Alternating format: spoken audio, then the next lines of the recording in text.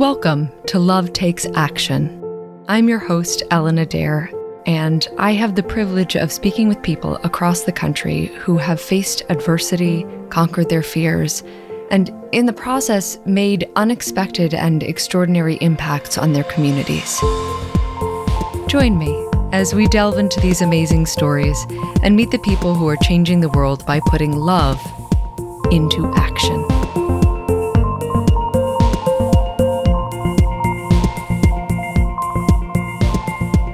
Love Takes Action is brought to you by New York Life, helping people build better futures since 1845. Thank you for joining us today while we talk with Misa Terrell about her compassionate work with families and individuals facing serious and terminal illnesses, and how a conscious living, dying approach to palliative care provides an opportunity for all to play a part in supporting our neighbors, family, and friends in the last stage of life. It's such a mystery where we come from. I wanted to know what it was like without actually physically dying. Our breath on the inhale is a birth, and our breath on the exhale is a death. I feel like there's an explosion on both ends, an explosion of life, an explosion of death, and we don't know what's on the other side. We're all death doulas because we're all working through each of our little deaths. Misa, thank you so much for joining us today. I'm personally incredibly excited to get to talk to you. You've been studying the practice of being a death doula. So tell us about the concept of a death doula. Well, truthfully, the concept is quite old, and there have been all kinds of cultures and communities that have been serving the dying through the supportive, energetic container of presence and love and healing just by being with people in their dying phase. And so that's essentially what death doula work is. There's so many other things that can continue to fulfill the role and practice of a death doula. But essentially, when I decided to become a death doula, I really wanted to know what it was like to get so close to a threshold that most of us are terrified of. That's what I wanted. I wanted to know what it was like without actually physically dying, what it was like to feel into that portal, because I do consider it a portal, like birth. And so what the death doula practice looks like today is that most of us have some sort of training where we learn how to be with people. We learn about the active dying process and what that looks like. We learn how to create sacred space. We learn how to be in relationship with the dying if we are fortunate enough to have some time with them on what it is they want to fulfill in their lives, perhaps in the last 3 months or 6 months. The last individual I worked with, I had 2 years with her when she was diagnosed. And we didn't know what it was going to look like for those 2 years. And she did choose a path of fighting the cancer. And I was with her every step of the way. And she made the choice to reconcile with family members. And so it looked like me spending time with her and just reflecting back on what that looked like. Like, what else do you want? And she also wanted to find joy and spend some time traveling alone with her partner. So anyway, those are just a few things. There's also bedside death care, which is one-on-one caretaking. There's also ceremony and ritual after death, taking care of the body. And that is usually done in conjunction with family and the wishes of the dying and how they want that to look like. There's also the death wishes as far as medical power of attorneys and living wills and doing the nitty-gritty, the paperwork side of death. Death doulas can support in that as well. Yeah. I mean, there's so many fascinating things that you said, but I just want to tug on one string, which is what you said about death being like a birth. I mean, you said it was like a portal, but then you said it's sort of like a birth. Can you tell me a little bit more about that? Sure. I mean, these are the bookends of our active life. It's such a mystery where we come from. We know the biology of it. We know the science of it in terms of speaking about it as a portal. I'm a mother. I have 2 children, and I think we raise them the same. However, they're completely different beings with different ways of thinking, different ways of behaving. And to try to understand, how did this happen? But for me, it really comes back to the beginning and the end and the mystery of what's on the other side of those bookends. And many, many birth doulas end up becoming death doulas and vice versa, because we're just fascinated with the explosion. I feel like there's an explosion on both ends, an explosion of life, an explosion of death, and we don't know what's on the other side. I mean, truly, it's an unanswerable question, right? Because it is about the greatest mystery that we have. But what you said really gave me chills to think about. And I think just, in case any of our listeners don't know, a birth doula is obviously somebody who assists with the birth. So a death doula is also basically for the birth on the other side, the rebirth into whatever the transition is that comes next. So how did the idea of becoming a doula find you? It found me after the death of my grandmother. My father's mother fought 4 different cancers and eventually just ended up dying of old age. And she faced that death head on, like it was nothing. And the last time I saw her was about 3 weeks before her death. I flew up north to see her, and she was a champ. And I was so inspired when she passed 3 weeks later. I was feeling the grief and also honoring who she was. And I was in a cafe and I saw a flyer for a death doula. And at the time, I had no idea what that was either, but I knew I was intrigued. And so I reached out, and it was a training locally. And initially, I did not have the funds to take this training. So I set it aside and decided, well, when the time is right, I trusted. And then I received a phone call literally like 1 week later from a relative who was handling my grandmother's will and said, Grandma Jane left you some money. And that was how I was able to take the training. So, that was a wink and a little nod and an extra hug from Grandma, It's so perfect. It's so perfect. It's amazing how things sometimes can work out like that. Yeah. It's interesting because I feel like we really compartmentalize death a lot. And I know you've already talked about this a little bit, but have you always been comfortable around death, or was it seeing your grandmother's transition that really sparked something for you? I think I've gone in phases. When I was young, that was my first encounter. I was 4 years old with a dying person. This was my great grandmother in Japan. And at the time I was living in Japan. And my mother would say I was not afraid of coming up to her. I remember what she looked like. It was like skin and bones on the floor. And when she would talk, like she had such hollow cheeks and I could barely hear what she was saying, but she was whisper. And of course, I don't remember what she was saying, but the energy, the feeling that I had was that she just wanted somebody to talk to, So I was there for her in that way. So that was my first experience. And I don't remember fear then. I don't remember having fear around death. I think the real fear did come in when I became a parent. That's when really death starts to take on a different meaning. And I think part of that, really spurred my interest in learning more about death. I feel like if our culture can really start to use curiosity as a guide for death, as opposed to fear, well, more questions will come up, but I think a lot of opportunity for answers about our own relationship to our life could be answered. I think underneath a lot of fear of death is our own hang-ups, obstacles, stories about how we're living our own lives. And that takes deep reflection, deep courage. And I would encourage that for anybody. It's a journey. You can just be like an inspector, like checking out your life. Like, why does this bother me? Yeah.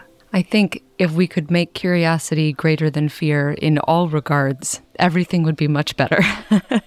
If everybody could take that little bit, and sort of apply it to any scenario. Although, as you had already mentioned, every scenario is about life and death. In fact, every moment is about life and death. And something that was coming up for me as you were talking about your journey is that really we make fear of death into one thing, but actually it's a lot of different things, right? There's fear of death that is fear of losing other people, right? And then there's fear of the unknown, and there is fear of, whatever the process might be to get there. But then there's also fear of not enough life, the fear that we might not do what we really want to do before we die. And I think we lump all of those things together, but they're actually separate. Yes, I think you're right. I think a lot of times, I'll speak for myself, I get hung up on my own expectations. I think one of the things about becoming a death doula really helped me was the idea that I deserve something. I deserve to live. I deserve to have this. I deserve to have that. But if I focus on the now and recognize that, I'm not in pain at this moment. I have everything that I need at this moment. The sun is shining. The hummingbirds are out. It's a pretty dang good day. And that feels like an oversimplification, perhaps. But this is for me where the juice is, because the more I project externally, I can definitely go down a dark rabbit hole anytime I want. It's always there. I can choose any dark rabbit hole I want. So the free will and the choice is, or I can recognize how much love I have in my life, how great it is to just be with my friends or sit by the water or whatever it is that floats my boat in the moment. That is the choice that I can make. And changing my perspective and my attitude. And it does go back to perspective every single time. Perspective. If I think I have it bad, let's talk to my friend Susie over here. She is dealing with a mom with Alzheimer's, and it's really hard for her. So can I let go of whatever hangups I have and really consider the bigger picture? So that's a daily practice, as you know. It's a daily practice. You're so incredibly wise. I could listen to you talk all day, every day. My life would be so much better. I feel like one of the threads through everything here is presence, right? One of the things that you were talking about is rather than projecting into a possible future, catastrophizing, the fact that that rabbit hole is always there for us to go down to if we're going to make that choice, as opposed to being in whatever is present in front of us and whatever is good in that presence. Because something that you said earlier about being a death doula is that it is, you said, a supportive, energetic container of presence, which I thought was so beautiful because it's sort of like presence for yourself, but it's also about presence for other people and the incredible power that that has. Oh my goodness. That really is the pillar for holding space as a doula. But you're right, for holding space for everybody, anything.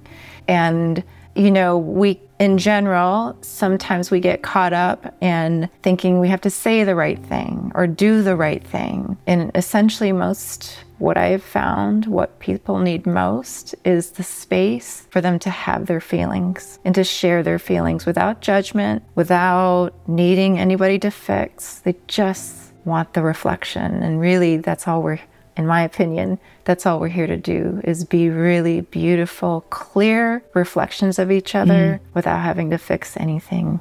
So we were talking about presence as, I guess, one of the major tools in the Death Doula Toolkit. Are there any other ones that you'd like to speak to? So another important thing for anybody in the health trade, particularly for working with the death and dying, they have to make sure they have self-care and are taking care of themselves first. And so a radical commitment to self-care is probably one of the biggest things working as a death doula. Having the ability to hold space and be present, and also letting go of the idea that you're saving anybody. I had to learn very quickly is be respectful of everybody's idea of death. In this culture where we are so afraid of death, you're going to get all kinds of people from all kinds of backgrounds that may not believe the same things that you believe about death. And so there is this sense of non-judgment and this sense of allowing and respecting whatever and however death shows up for them, to just hold that space and reflect that back to them in a way that's loving. Let them know that they're safe. So that is another big part of becoming a death doula, and just knowing how to work through those emotions about what you think it needs to look like, or what death needs to look like for another person. And a lot of times you'll be working with families too, and families that have history, families that have baggage. And so how do we hold space and create a sense in that room when families can be agitated? So there's a lot of practice and learning on how to be with people in general. And guess what? This practice works outside of that room too, in your own families. So it just works across the board. So I would say those are some of the main things about what to remember in holding space for others in death. Yeah. It makes so much sense that you're trying to essentially reflect back to them whatever their idea of it is, right? Rather than like trying to create something new, I guess. Because I can imagine that there's probably already enough resistance from people, whether it's the person who's dying or their family members, to the process overall without also, I guess, confronting a new idea would be one way to say it. It's true. It's true. And then you have all the different religious beliefs and just how people approach death from their own culture, So there's a lot of space to allow people to express however they need to express. And so that gives us as doulas a lot of permission to just come back to the number one tenet, which is hold space, create a beautiful energy of acceptance. And that's it. It's really that simple. Mm-hmm. What was the training process like to become a death doula? Well, there was some homework in between actual live sessions. We would meet in person. There would be a group of us. And the entire session was essentially learning how to hold space, how to listen, how to reflect back without projecting. We also had experiences of our own death. We wrote letters to our loved ones as if we were dying. And really, it was about confronting our own relationship to death. Because essentially, until you do that as a doula, it's really hard to hold space if you're running your own stories and your own tapes. We did a grief ritual. So grief is such a large part of the work with death. And so we had to confront our own grief. There was so many different books that we were encouraged to read. We learned a lot about ritual and ceremony too, how to hold space and ceremony. And sometimes the simplest of ceremonies really gives people a connection to the beyond and how to support their loved ones beyond the physical realm. What can we do in ceremony and to help carry the energy of our loved ones into the next phase of their life? And so it's really a holistic practice. And of course, then there's, how to do healthcare directives, how to do living wills, and encourage people to take care of the law side of things, as we were talking about earlier, and also how to take care of a body. And so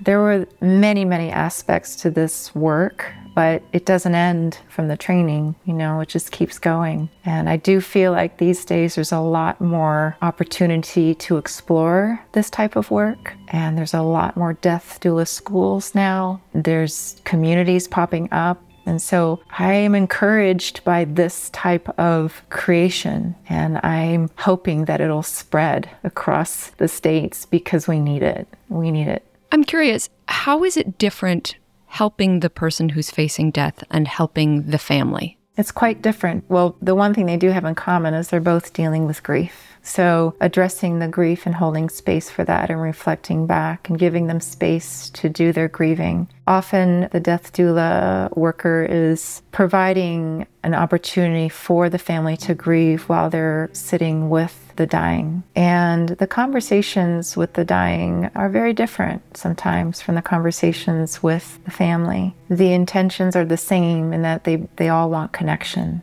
or resolve or redemption. But the dying often want to make sure that their families are going to be okay when they're gone. And the families are often concerned about the dying being comfortable and are they going to be okay? So oftentimes we're spending time on both ends, just assuring, providing respite time, providing meaningful time for the families to connect. And it could just be just reading a book for their dying loved one, or just being with them and encouraging them in how to be with the dying, because they're dealing with their own stages of grief in addition to trying to figure out how to hold space for their dying loved one. Sometimes we guide the family members in how to create the space. So they'll beautify the space, they'll bring lights, they'll bring flowers, or all the things that the dying person loves. Oftentimes family members just need something to do so they can feel effective. And so we sometimes just give them ideas of how they can create a beautiful, loving space for the one that's passing. And every family's different. So you really have to go in with an open mind and an open heart and being willing to just expect the unknown. Yeah. Were there ever any patients or family members that you felt like you couldn't help or reach or you felt like you were unable to tend to them in some way? In my personal experience, I think the hardest thing I have found is that sometimes there just are no answers. Sometimes there isn't a way to fix anything. And it's just about allowing people to be with their feelings, which can be extremely uncomfortable. And that's why the doula training is so important, about learning how to hold that intense space, how to be with, as opposed to trying to fix or change anything. Are there any patients or family members that their circumstances have stuck with you more afterwards? Well, let's see. I would be lying if I said it wasn't hard. All of it's hard because we're faced with mortality. We're faced with the end of breathing. When you sit with a person that's no longer breathing, you can feel the energetic shift in that body. You can feel the spirit gone. There's no doubt you can't help reflecting on your own mortality every time you're sitting with that. Yeah. You were talking about the moment of experiencing the last breath of someone's life and how difficult that is. But have you also felt a power in that moment? It's interesting because, sure, like as a death doula, I think we all want that experience. And I would say, yes, there is a power in it. But honestly, I think the true power is in learning how to value the breath before it goes out. The preciousness of what it is that we're doing here is what actually needs to be amplified, as opposed to the idea that being at the death, the last breath of somebody, while that is a powerful experience to feel that life leave, what it really is supposed to do is inform us of how precious every breath that we have is. Yeah. So I guess I'm just trying to normalize the idea of the last breath. Right, that it's part of the rest of the process. Yeah. Another experience I had as a death doula is somebody actually asked me, we really actually don't want you to come during our dad's death. We actually want you to be there after. Can you come after and help us do a ceremony just so that we can celebrate his life? And that was a powerful ask, because these people understood that it is really the celebration of life that they really want to place the emphasis on. And so they wanted that moment, that last moment with their dad, and I got to come in and help them celebrate it. I love that so much. I mean, there's no wrong way to do it. There's no right way to do it. It's just really following the heart on the best way we can express our love for life, you know? I think that this has been, in essentially everything that we've talked about today, that it's essentially about being more conscious of death, is about being more conscious of life and about understanding how you want to live. Is there anything else that you would like to talk about, what taking on this role has reflected back to you about your life? Part of working in the death doula work and really coming close to dying is actually embodying the remembrance that living and dying happens every moment. Birth and death happen all the time, all day long, and we can even just focus on our breath. Our breath on the inhale is a birth, and our breath on the exhale is a death. And each of us have had countless opportunities for living and dying, death and rebirth throughout our entire lives, just through our transitions. And so I think those of us that really, really want to get close to death, it really informs our life. It informs how we want to live, because then we begin to understand that living and dying is a daily practice. And all the challenges that we get to partake in, lucky us, every day, is a practice for death. It's a practice for healing, it's a practice for release, and it's a practice for rebirth. So while the actual physical act of birth and death are bookends, we are living and dying every day. And not just through our own experience, but from witnessing others, witnessing our world and what's happening. It is an opportunity to practice grief. It's an opportunity to practice death. And how do we come back from that every day with all the challenges that we see personally, globally, communally? I mean, we're all death doulas, every single one of us, because we're all working through each of our little deaths. There's a saying that goes like this: most people will die in the way that they lived. And that is really actually a powerful statement. And honestly, as a death doula, I've seen a reflection of this many times. And I would say, we're going to fear death. So let's say if we avoid talking about it, if we avoid having these conversations, it's going to be a lot more difficult when the time comes for all of us to pass through that portal. So I would really encourage us to take the time to spend exploring that aspect of our lives. Where have we died in all the ways that we've lived? How many opportunities have we had to actually die in just transitioning, changing jobs, changing relationships? And if we have the opportunity to be with people that are on the autumn of their lives, our elders, that is another way that we can really explore what life has to hold and what it's like to get this close to death. And so I would really encourage exploring being with elders, talking to them, sitting with them. There's so much wisdom and so much juice. Mm-hmm.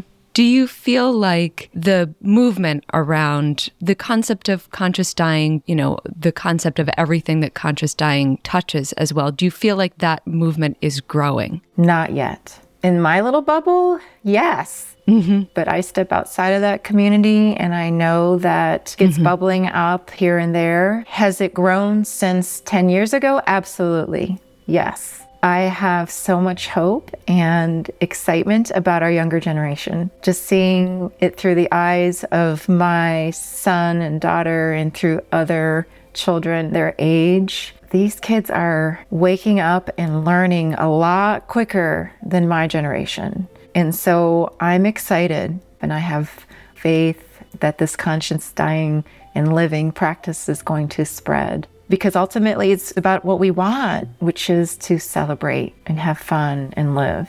Yeah, if we're going to see that reflected more anywhere, to be able to see that in the younger generation, that's really the seed of hope, I think, for all of us. So we're going to conclude with a few more slightly open-ended and more rapid-fire questions. So my first question is, why do you do what you do? Oh, because it feels good.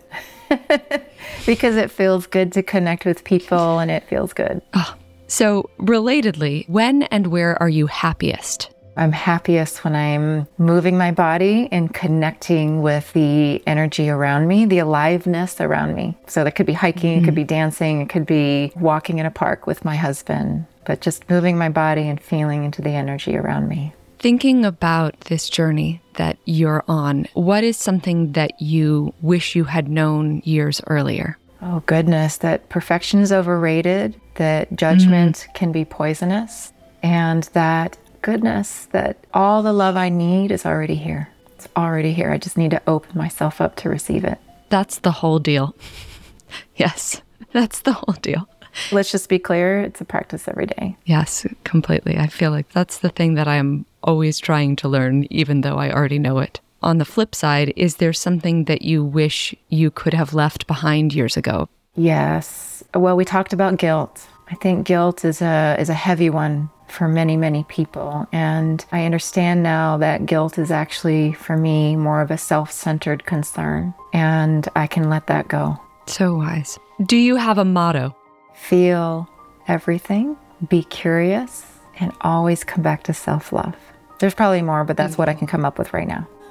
Well, I feel like you've said a good number of things in this conversation that could definitely be a motto, let your curiosity be greater than your fear, or... And I did think of one more. Oh, please. Surrender is a full-time gig. That's my favorite. I have to tell myself that one every day. It's so perfect. Yeah. Well, thank you so much for talking to me. You are a beacon of light in the world.